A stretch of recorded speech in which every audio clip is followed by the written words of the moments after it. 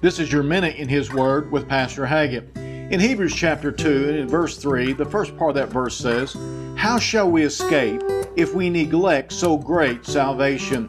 This verse will apply to the Christian and to the person without Jesus Christ as Savior. There's no hope, first of all, for the person who is without Jesus Christ if they continue to neglect the gift of God and receive His salvation. But likewise also the Christian, we will one day stand before the Lord and give an account of how we live and how we treated God's great salvation of our souls. You see, neglect always brings deterioration, and it'll bring a great heartache if we neglect God's great salvation. So today, turn to the Lord with all your heart, and don't neglect God and His great salvation. Live for Him now, and you won't be sorry. This has been your Minute in His Word. If you don't have a church home, come pay us a visit here at Calvary Baptist Church in Marshall.